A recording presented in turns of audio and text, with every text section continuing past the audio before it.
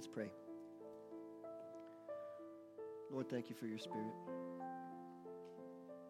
How intense he can be at times. But it's okay. Like you told me one time, Lord, you must learn to become comfortable in my presence. Sometimes his presence pushes you. Sometimes your presence pushes us, Lord.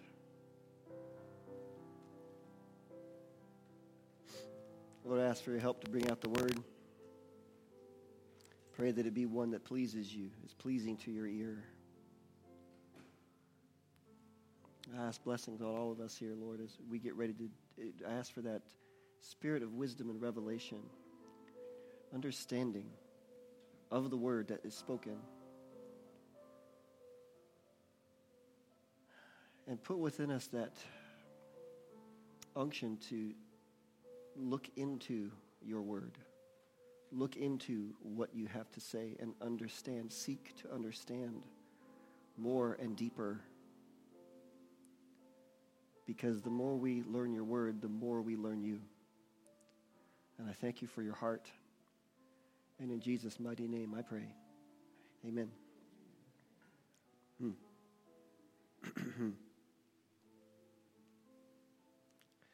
Well, let's open the word and turn to Psalm 19. Thank you, Becky.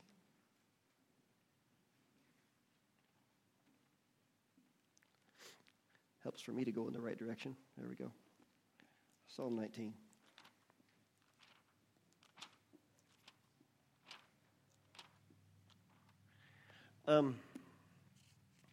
As God was talking to me about the direction we're going to take, it's not just for this Sunday.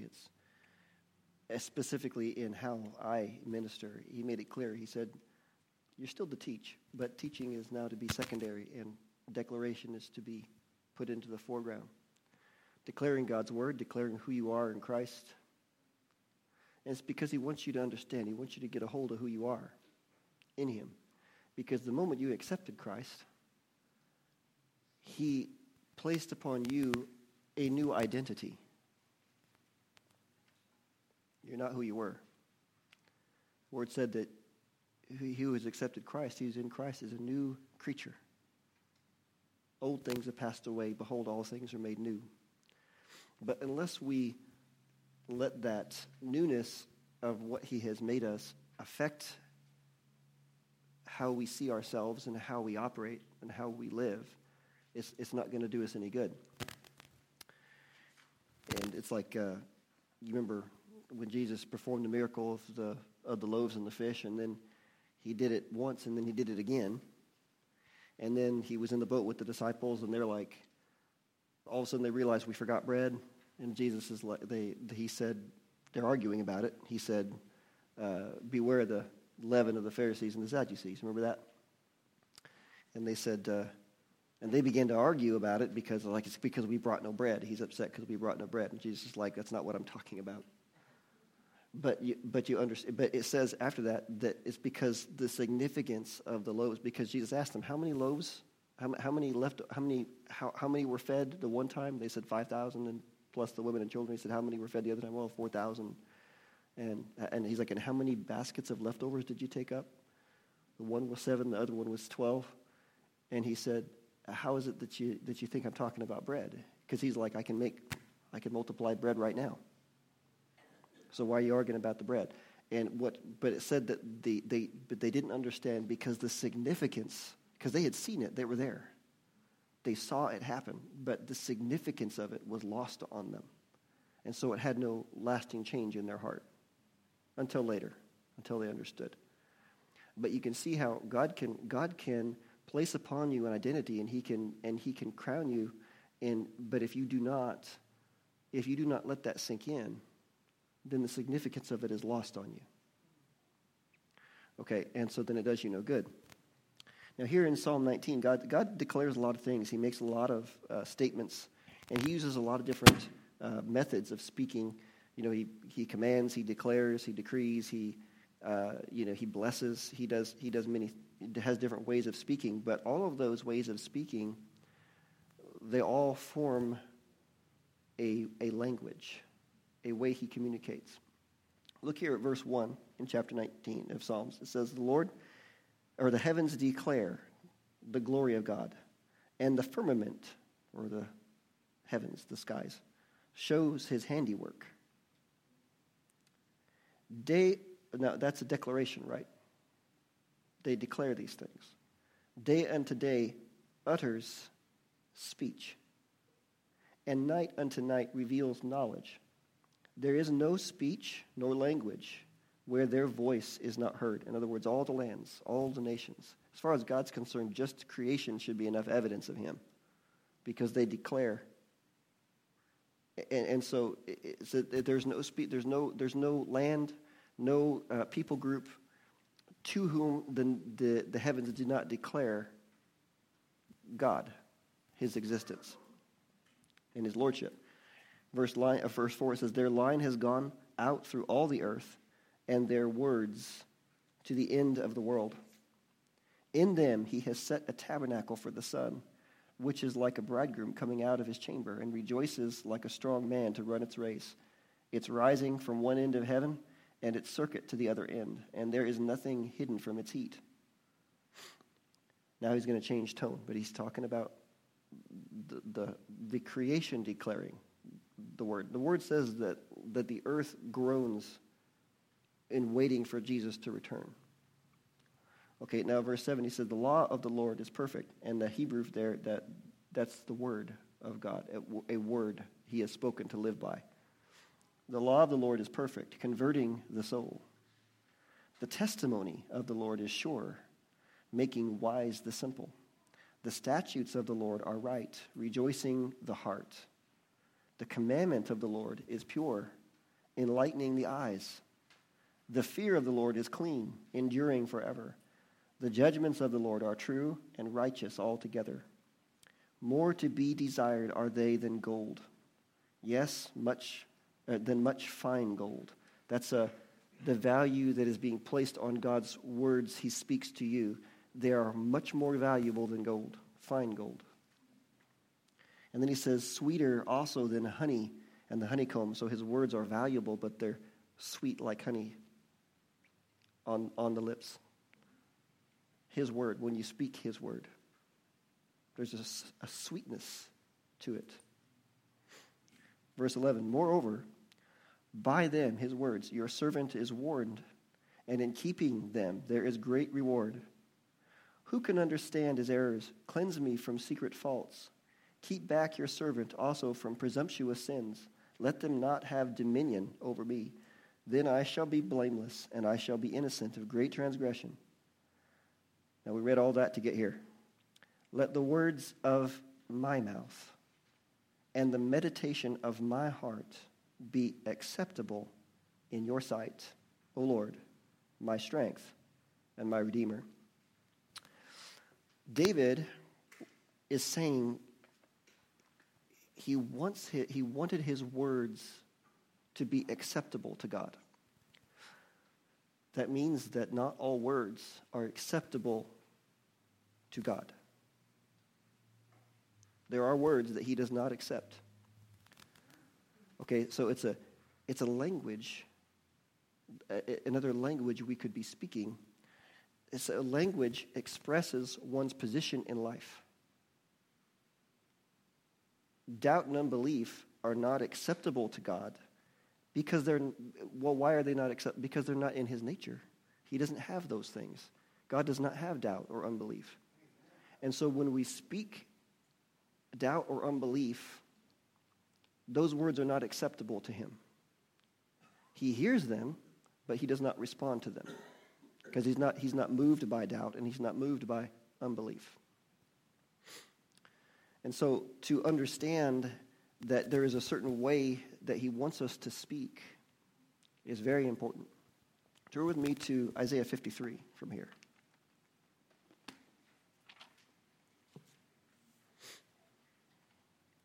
So this is, now, this may, I was, my chief concern when I was putting this together is just like, well, I don't want anybody to think I'm trying to tear anybody down. I want to build you up. And so does God. Look here at verse 53, or chapter 53, verse 1. This is Isaiah speaking. He says, "Who has believed our report? And to whom has the arm of the Lord been revealed?" Now, before I get any further in there, understand, who is he talking to? He is talking to God, but he is making a declaration unto us. Because he says, "Who has believed our report?" So he's having a conversation with God, but he's doing it as an open conversation that we are a part of, because he wants us to understand some things. So he says, "Who has believed our report?" He doesn't say. You notice he did not say, "Who has believed the Lord's report?" He is not saying, "I have come to give you a word from the Lord." He is saying, "This is our report, me and God's report to you." Not because he has authority to like hijack God's word, but because what he has done is he has made God's word his word. He has made God's report his report. He has said, "I approve of what God has said, and I am now changing my speech to mirror the language of my Father, of my God."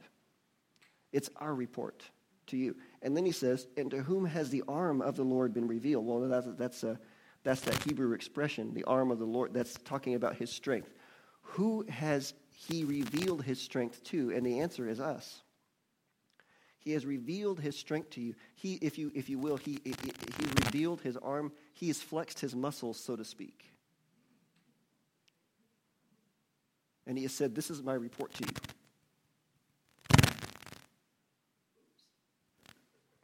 Something weird going on with this mic lately. Now look down at verse 2. He says, "For he shall grow up before him as a tender plant, and as a root out of dry ground." What's he talking about? Now he's giving the prophecy, because what he has done is said, this is our report, and it's a prophecy. It's a prophecy about Jesus. "He shall grow up before him as a tender plant, and as a root out of dry ground. He has no form or comeliness, and when we see him, there is no beauty that we should desire him." Well, God didn't want Jesus to look like a celebrity because he didn't want people to follow him just because he looked good. Okay, but the reason I brought you here is to point this out. "For he shall he shall grow up before him as a tender plant, and as a root out of dry ground." Jesus, who is called the Word, Jesus is the Word. He arose during a dry season where there was no hope. Out of dry ground, it said. Dry ground. God's language, his words, will work at any time and in any place. In a dry season, in a wet season, on a mountaintop or in a valley. Anywhere, his word will work. It will grow up. If we speak his words with conviction in a time of hardship, okay, we are speaking God's language. And he will respond to his language. You know, I was talking about this with Iris the other day. We were here, I think Wednesday or Thursday or something. Everyone was kind of around, and we were talking. And I said, "Well, you know, faith is a language." And I said, now, you like to crochet? She said, "Oh, yeah, I love to crochet." I said, "If you come to me and you start talking to me about crochet, and you talk my ear off about crocheting, well, I don't have any interest in that. I know nothing about that. And so there's nothing I'm going to be able to add to that conversation. Nothing I'm going to be able to contribute to it." I said, "However, if you go and you talk to Tammy about crochet, she knows all about it and she loves it. It's like she's going to say, 'Now you're speaking my language.'" You've heard that expression, yeah? Now you're speaking my language. So when you go to God and you begin to speak his words only, he'll say, "Now you're speaking my language."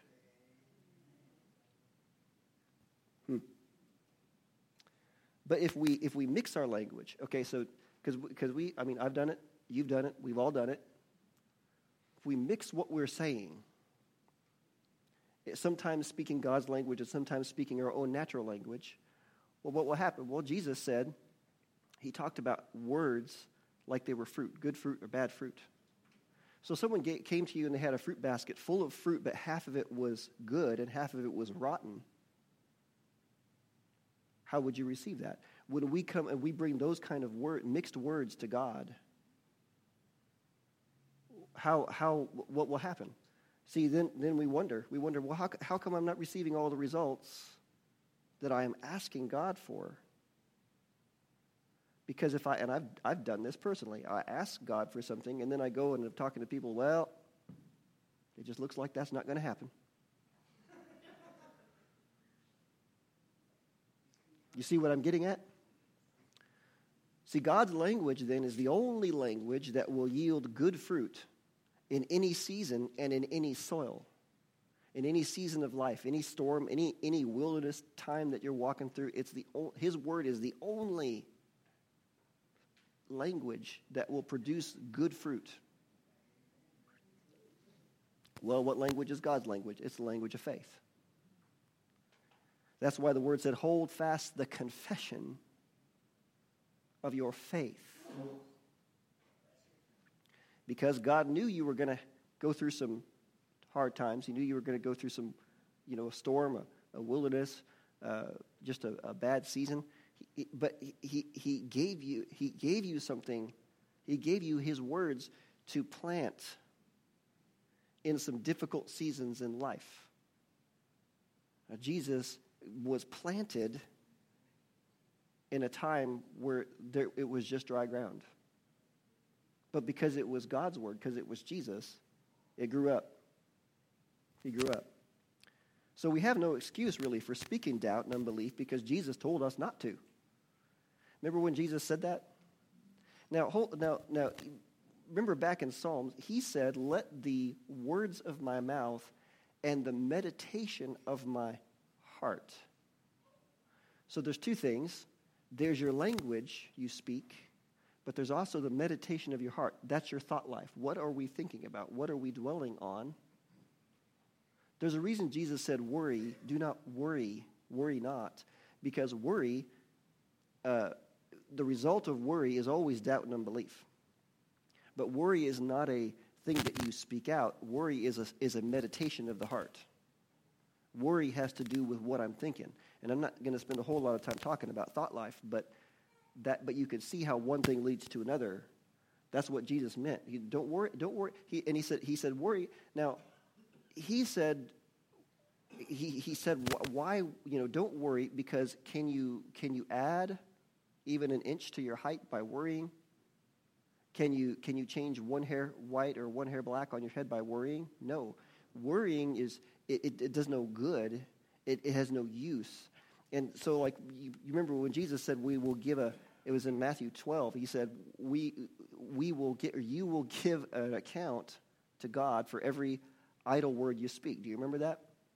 Well, the Greek, if you look up the Greek when He said that word idle, the implication is useless. Useless speech and lazy speech. So worry leads to speaking doubt. Well, now doubt is useless. Jesus said so. But unbelief is useless. It produces no fruit. No fruit. And so, learning to speak the language of faith is like learning to speak a natural language. You've ever tried to learn a foreign language? Well, God can make it easy for you, and He has it right here. The difference is, though, it's difficult. What makes it difficult to learn the language of faith is not because I have to learn new words and things like that, because the words are right here. What makes it difficult is getting my heart in line with what I am saying. And I'll talk about that a little later on. But learning the language, it takes time. Have you ever seen babies trying to learn how to speak their parents' language? It takes time. It takes time. And the parent says, no, don't say, if they say something wrong, no, don't say that word, say this word. I still do that with my kids all the time. So say it this way. This is the right way to say it. And even when they were babies, I would watch, because again, that every idle, every lazy, useless word, you give account for it. Well, so then don't say that. Don't say that. But I remember watching the kids learning to speak, and they knew the word. They wanted milk.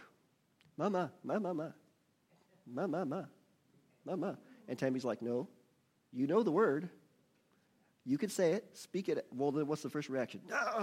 Well, it's laziness. It's, I don't want to. I want you to do it for me. I want you to do it for me, God. I don't want to say your words. I want you to just do it for me. I don't want to put in the work. And you all understand that you don't do anything to earn things from God. That's not what I'm talking about. He's already paid for it. It's the milk in the fridge. It's, whatever you need from God, it's available. And he said, make your requests known. Make your requests known. But Jesus said, whatever you ask, believe that you receive it, and then you will have it. It's the same requisite, but you got to ask. So it doesn't work with God to be like,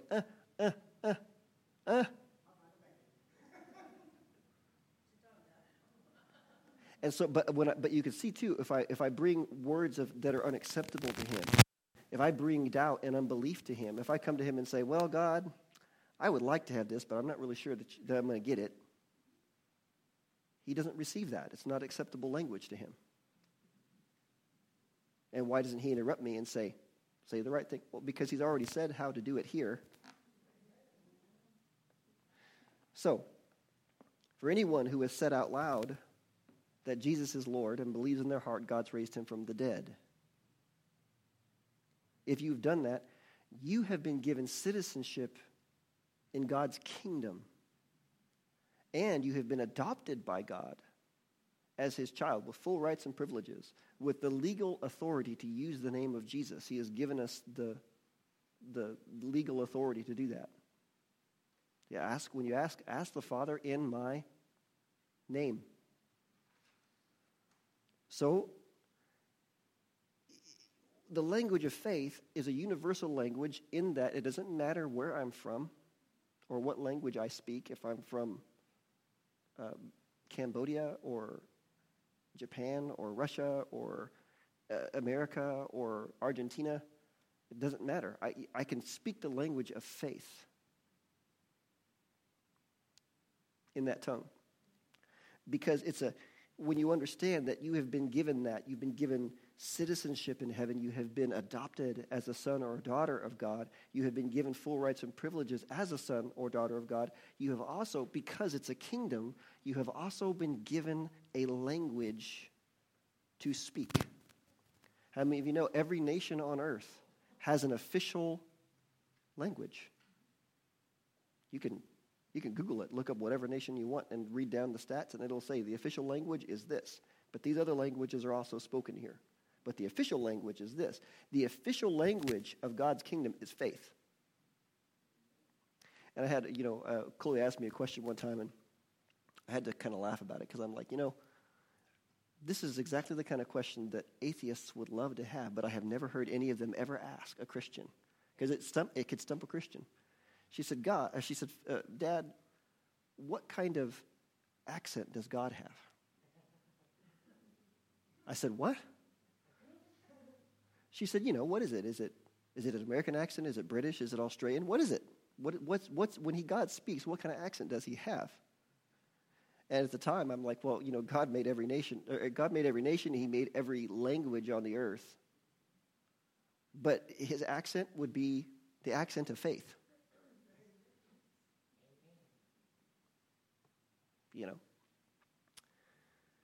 So we must learn to use the language we have been given by God.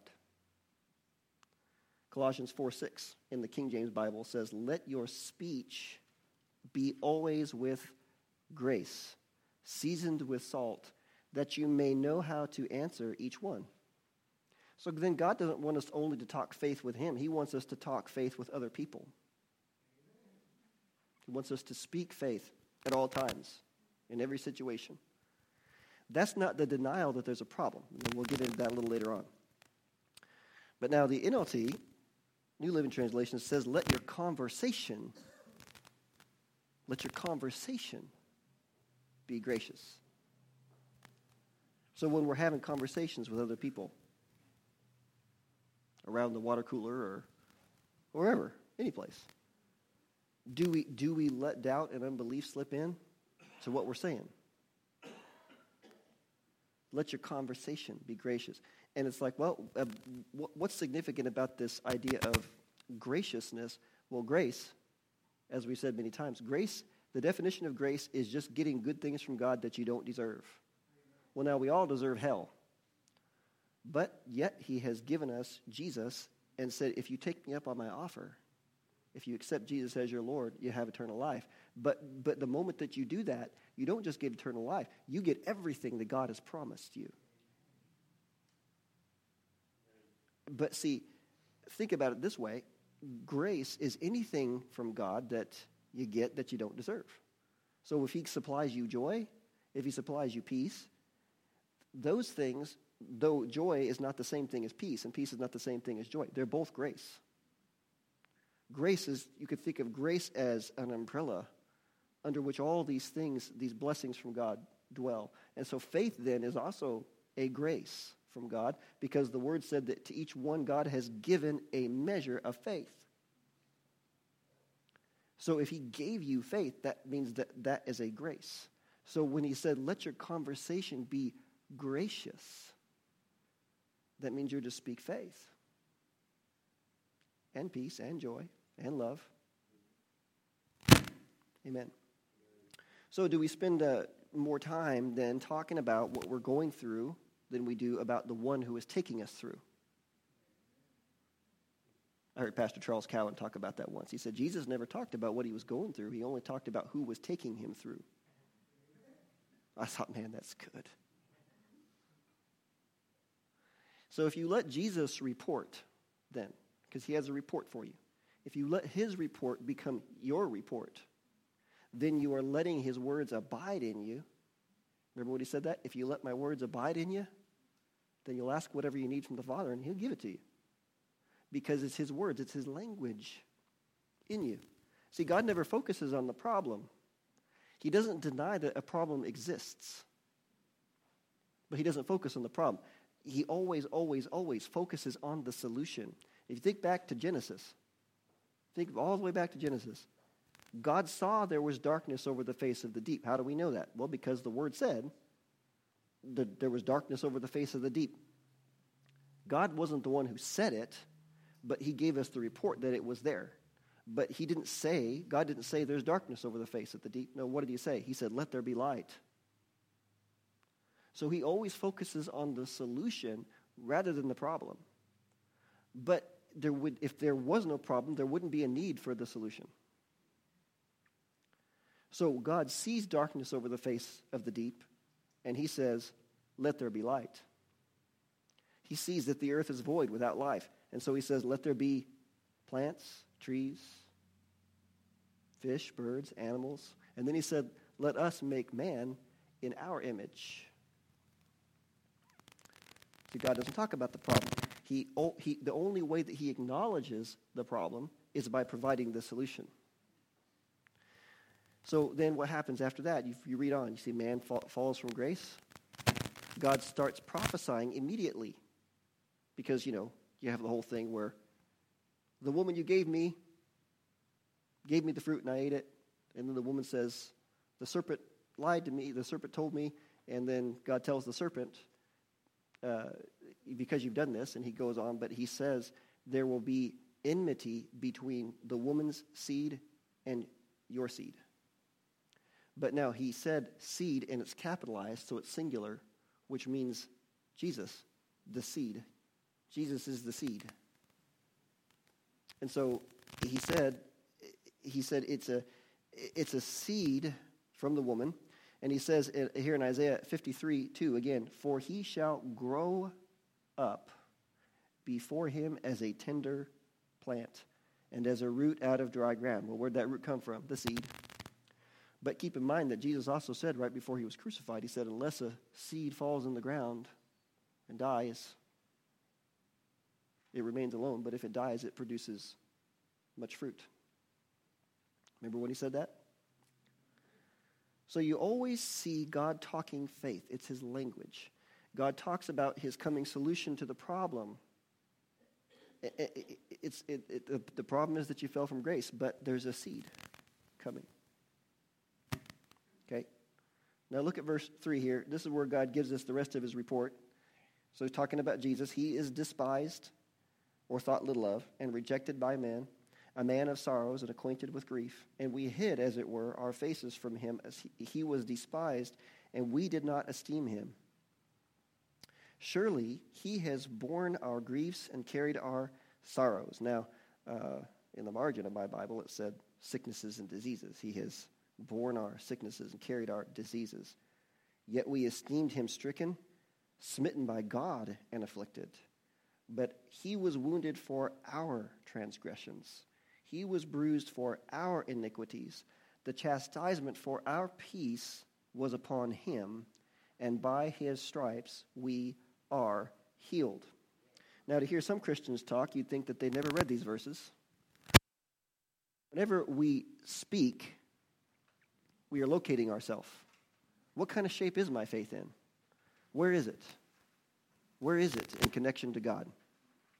I can tell by my conversation. I can immediately tell where my faith is by what I am speaking. And other people can too. You can tell pretty quickly where someone's faith is. It doesn't take long. Well, what is God's position? His position is on his throne. Do I believe him when he tells me that my position is seated with Christ in heavenly places? Do I believe him? Can I believe him when he tells me that's my spiritual location? My physical location is here.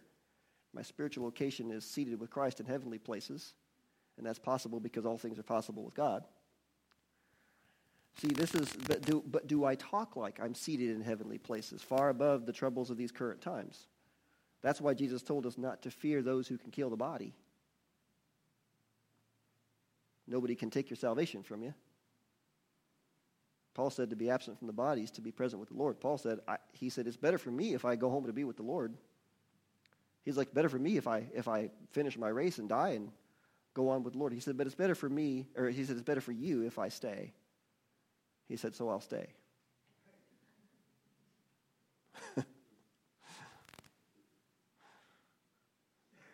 But see, these verses, it's interesting because, it does. You first read it, it seems like it's almost too good to be true. He provided, he shed his blood to forgive us of our sins, so we accept him, and so then your spirit is healed, recreated. The chastisement for his peace, the chastisement for our peace was upon him. So healing for the soul, mind, will, and emotions. Physical healing for the body. By his stripes you were healed. And so, some people would say, well, how's that possible? Well, it's possible because all things are possible with God. The only way that we make it impossible for us is if we do not accept God's words, if we do not accept his report. And since the language of God's kingdom is faith, that means we need to learn to speak that language as well, so we will be speaking words that then are acceptable to the king. See, I know I'm saying the same thing over and over again, but I'm stating it in different ways so that you can see how am I speaking to my king? How am I speaking to my Lord? How am I speaking to my Savior? How am I speaking to my healer? How am I speaking to him? Do I accept him? I accepted him as Lord, but do I accept him as my healer? Do I accept him as my counselor? Do I accept him as king? Turn with me from here to John 12.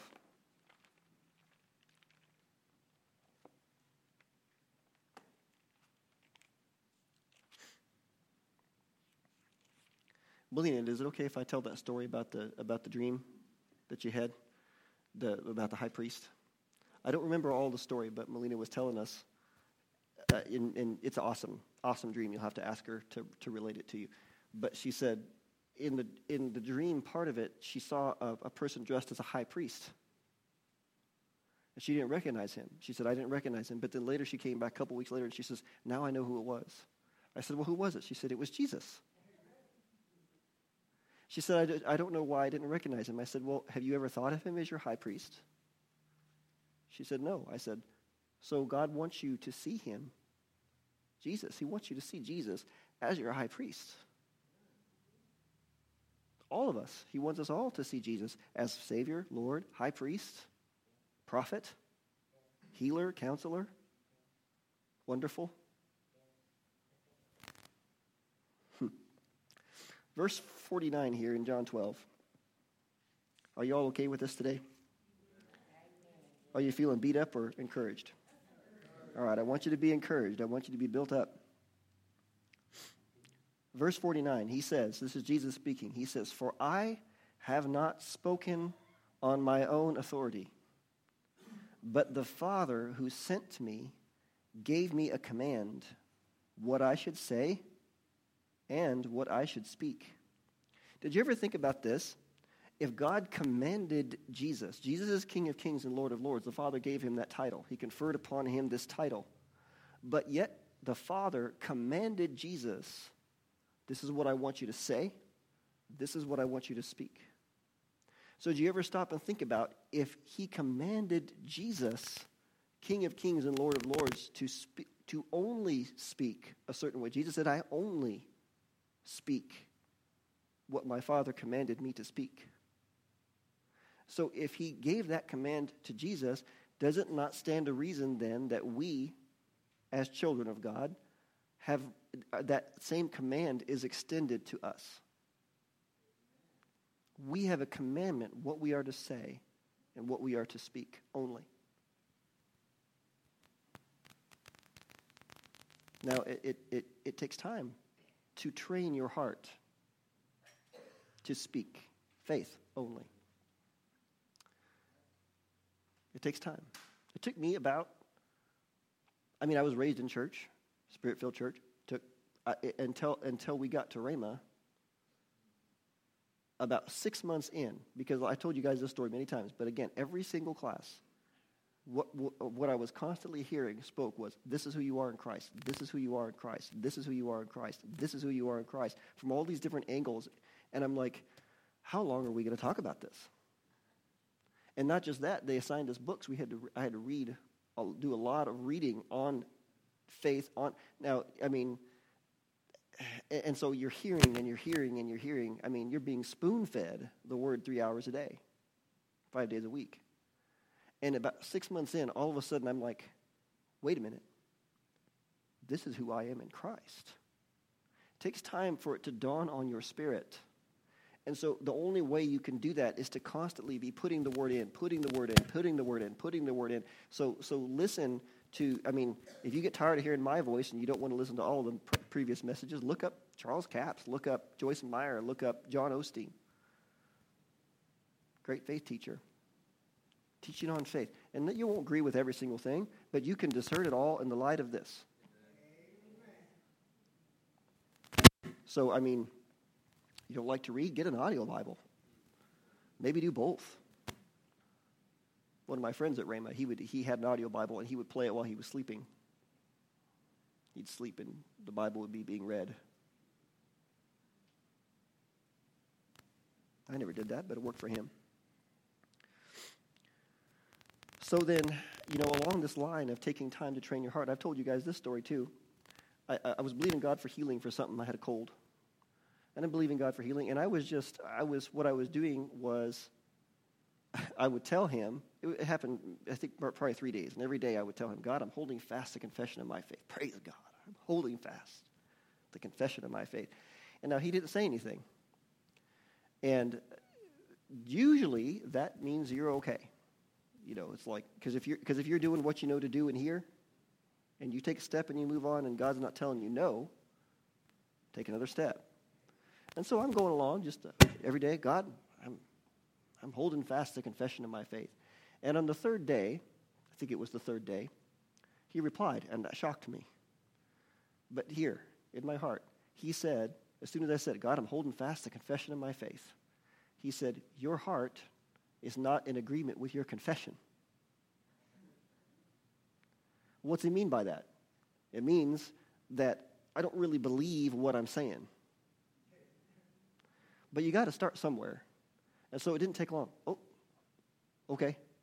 Sorry. So what I had to do, I had to get back in this and let his words, because how does faith come?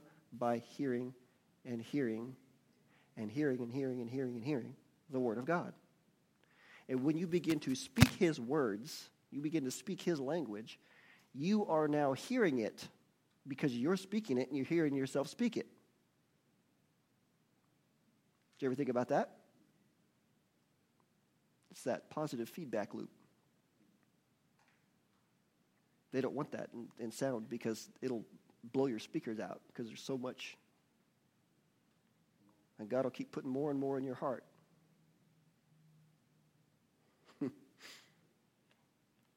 So what do you do if you start speaking God's language, but you can sense in your heart that you don't have the faith to back it up? Develop your faith. Get in the Word.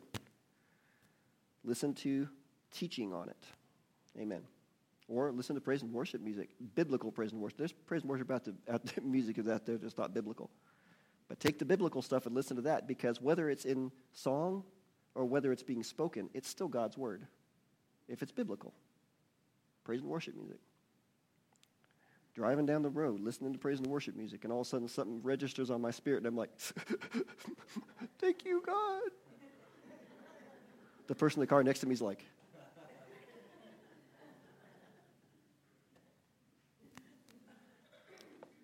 amen.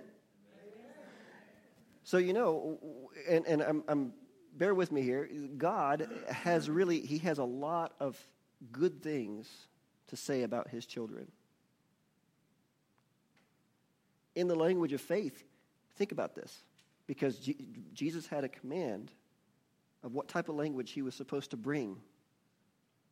And so, because God has a lot of good things to say about his children, think about it this way. You actually don't have the right to say negative things about yourself. Did you ever think about that? I don't have any right to say, if I have no right to tell God I'm weak, because his word says, strengthen yourself in the Lord. Be strong in the Lord and in the power of his might. I can't focus on the problem. Yeah, physically I'm weak. But he said, strengthen yourself. He wouldn't tell me to do it if I couldn't do it. Be strong in the Lord. I can be strong in the Lord. I've got no right. Because, I'll get into that later on. We'll get there. I'm trying not to get ahead of myself here. Where we have been trained to say things like, I can't make it.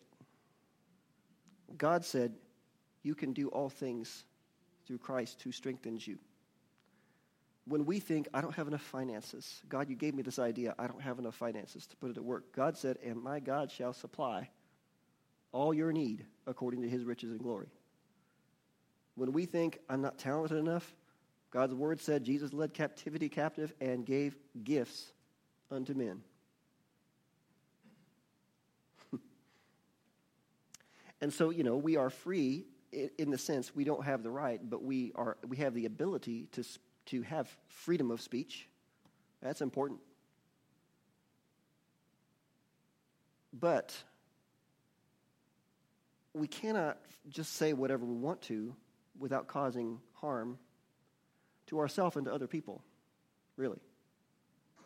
Because if I was speaking unbelief to another, what am I sowing into them? Seeds of doubt. Seeds of doubt. So I got to be careful. I got to be careful with my speech. I got to be careful with my language. Now, did you notice, though? Now, look here. I'm going to read verse 49 again. Jesus said, for I have not spoken on my own authority, but the Father who sent me gave me a command, what I should say and what I should speak. And I know that his command is everlasting life. Therefore, whatever I speak, just as the Father has told me, so I speak. Did you notice? Eternal life is ingrained in the command. And the command is a word. It's a language. God wants us to speak life. His command about how Jesus was to speak and how we are to speak is directly tied to his plan for eternal life. Because he's working out a plan. If you've accepted Jesus, you have eternal life, but there are still others out there who do not. And so God is working out a plan of eternal life that is communicated through a language of faith. That's why the word says death and life are in the power of the tongue. Okay? So speak life. Speak life only. Now, did you ever think, you remember the story of the little girl who was passing away? Jairus was her father, and he came to Jesus and said, my little girl is dying, can you come? And Jesus said, yes, I'll come. And on the way there, Jesus is being thronged by this crowd. And there's an interruption where a woman came up from behind him, the woman with the issue of blood came up from behind him, and she had said, the word said, she had said out loud, if I touch the hem of his garment, I will be well. She touched his garment. Jesus said, someone touched me. And everyone's like, there's people pressing in on you from everywhere, you know. The crowd is thronging you. But Jesus said, someone intentionally touched me. That's in the NLT. In other words, someone touched me with intent. They had a purpose. The other people were just thronging him. But she had a purpose, and she had made a confession that if I touch the hem of his garment, I'll be made well. Well, so then she gets healed. Jesus says, daughter, your faith has healed you, has saved you. Go in peace. Now, then he's standing there, and this is going on, and a messenger comes to Jairus and says, don't trouble the teacher anymore, your daughter's died. In other words, there's no point in bringing, don't trouble, but you think about it, if he's able to heal her, why isn't he able to resurrect her? But this is the thinking, is don't trouble her. It's too late. Well, what's that? That's doubt and unbelief. It's too late. And so Jairus didn't say anything at that point. Jairus is still standing there. And Jesus overheard the conversation. And he turned to Jairus and he said, don't be afraid. Only believe. Only believe. No room for doubt. No room for unbelief. And you notice when he got there, the people were wailing, crying. Jesus said, the girl's only sleeping. And they all laughed at him. And he put everybody out of the house. No doubt, no unbelief in here. Now, that doesn't mean that as you are walking this out and you're believing God for things that you need, that you won't hit a delay and be like, what's going on here? And I told you all about the time that I was believing for healing in my jaw. I had clicking and popping and that whole TMJ thing going on. And I was like, God, the word said I'm healed. I'm not going to ask anybody. But the word does say, if anyone's among you sick, let him call for the elders of the church, and they'll anoint him with oil, lay hands on him, pray, anoint him with oil in the name of the Father, Son, and the Holy Spirit, and he'll recover. So there's that. Sometimes we need the help of our brothers and sisters when our faith isn't there where we need it to be when we need it to be there. I'm not saying that you don't have any faith. I'm saying that because there's times in your life where your faith will be more developed than others. It's like going to the gym. If I go to the gym for 6 months and then I stop going to the gym, there's going to be a change in my physique. And it works the same way with your faith. So now, when you say, okay, I'm up there, right? I'm sitting in my chair, and they called for prayer. Well, they didn't do that very often. But one of the girls in church got up. She said, I just feel like there's someone here that if you need prayer, come on down. And I'm like, nope, God, I don't need to go down. I believe that I'm healed. And it's still clicking and popping, right? But I'm like, I believe I'm healed. Well, now it happened again the next week, and I'm thinking, that's odd to have it. It hardly ever happens anyway, and then to have it happen a second, 2 weeks in a row is weird, But I told God again, I'm not. God said, go down there and let the brethren pray for you. Well, now that doesn't mean, that's just that God heals people through many different avenues. He just wanted to do it that way at that time. Since he's the one who provided healing, he's the one who decides how it comes. So we have to be open and ready to however you want to give it, God, right? Anyway, I'm not teaching you on healing right now. It's one of the hardest things to receive by faith. That's why you talk about that every now and then. So Before we close, I want to give you one more example of just how seriously God takes the language of faith. Turn with me to Matthew 16. Going to have to do something about that microphone.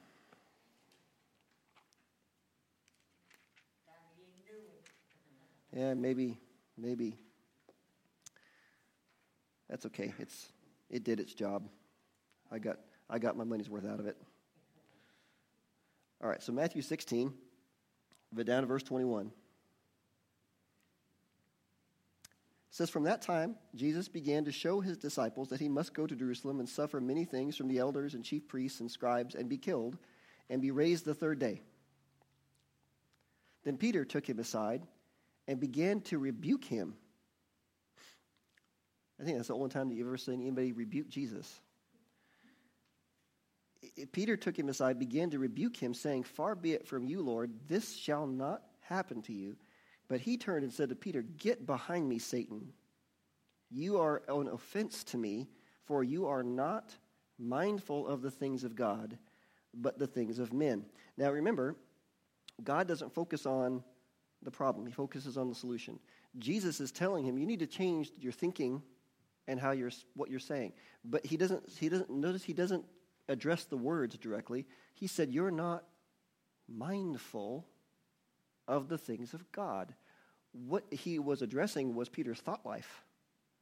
Because again, we're not looking at teaching on thought life, but every word that proceeds from your mouth originates in your thought life. So Peter's not mindful of the things of God. Jesus has a purpose. He has a mission. He has a plan. And Peter is speaking against it. Because Peter's like, you're not supposed to be crucified. You're supposed to raise an army and kick the Romans out of here. No. You're not. No. You will not die. And Jesus is, but that is speaking against God's plan. And so Jesus is like, get behind me, Satan. That's an offense to me. Actually, some translations say, you are a stumbling block to me. You have the ability to say whatever you want, but you do not have the right to be a stumbling block to anybody. That's difficult. But it is speaking against the plan. And so Jesus is like, you need to change how you're thinking. Because Jesus had already told him, this is the plan. This is the plan. His plan is, I'm not going to be just an earthly king. Because Jesus knows when he dies and he's risen from the dead, he's going to become the King of Kings and Lord of Lords. He's like, one day I'll be the king of Israel, but I'm the king of everything. King of the universe, the word said. So Peter has what many ministers like to call foot and mouth disease.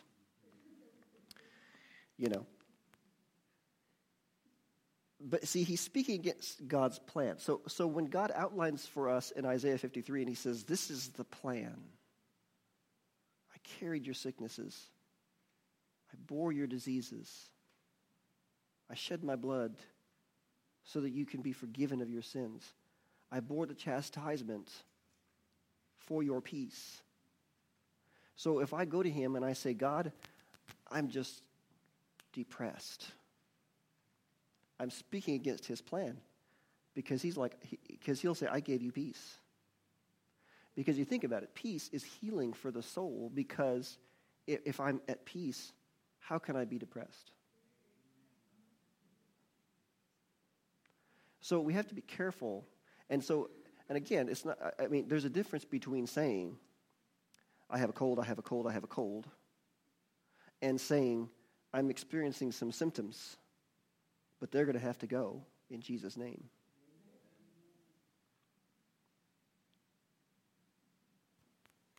Language of faith. I could say, I'm experiencing some cold symptoms, but I have a Redeemer. I have a healer. It's like we said many times. Even if you just recover from a sickness, God has still healed you indirectly, because who gave you that immune system to begin with? Amen. So then, Take heart, be encouraged, because if Peter can learn the language of faith, I can learn the language of faith. Because Peter, yeah, he said some things he shouldn't have said, but then later he became one of the most important leaders in the church. Jesus went out of his way to bring Peter back into the fold. He said, feed my lambs. You feed people with this, man shall not live by bread alone, but by every word of God. Words proceeds from the mouth of God. And so when you speak God's words, you are feeding people his words. And so even though Peter messed up, Jesus told him, feed my lambs. Speak my words. So be encouraged, because God would not command you to do something you cannot do. He would be unjust if he did that. Amen? So you are part of a kingdom, and you have been given a language to speak in that kingdom. Amen? Let's pray. Father, I thank you so much for your words, Lord. Even though we don't deserve it, you gave it to us anyway, Father. You are such a good Father. And I ask, Lord, for your blessing on everybody as they go. Help us to keep your word before our eyes. Help us to not let it depart. Help us to keep it in the midst of our heart, Lord. And I thank you, Father. I ask, Lord, as everyone goes out for many divine appointments, opportunities to speak your words and then see the fruit. And I thank you, Father, and I praise you. And in Jesus' name I pray. Amen. Okay, bless you guys. Yes. What? Oh, we have communion in the back. Okay. Get up and go take communion.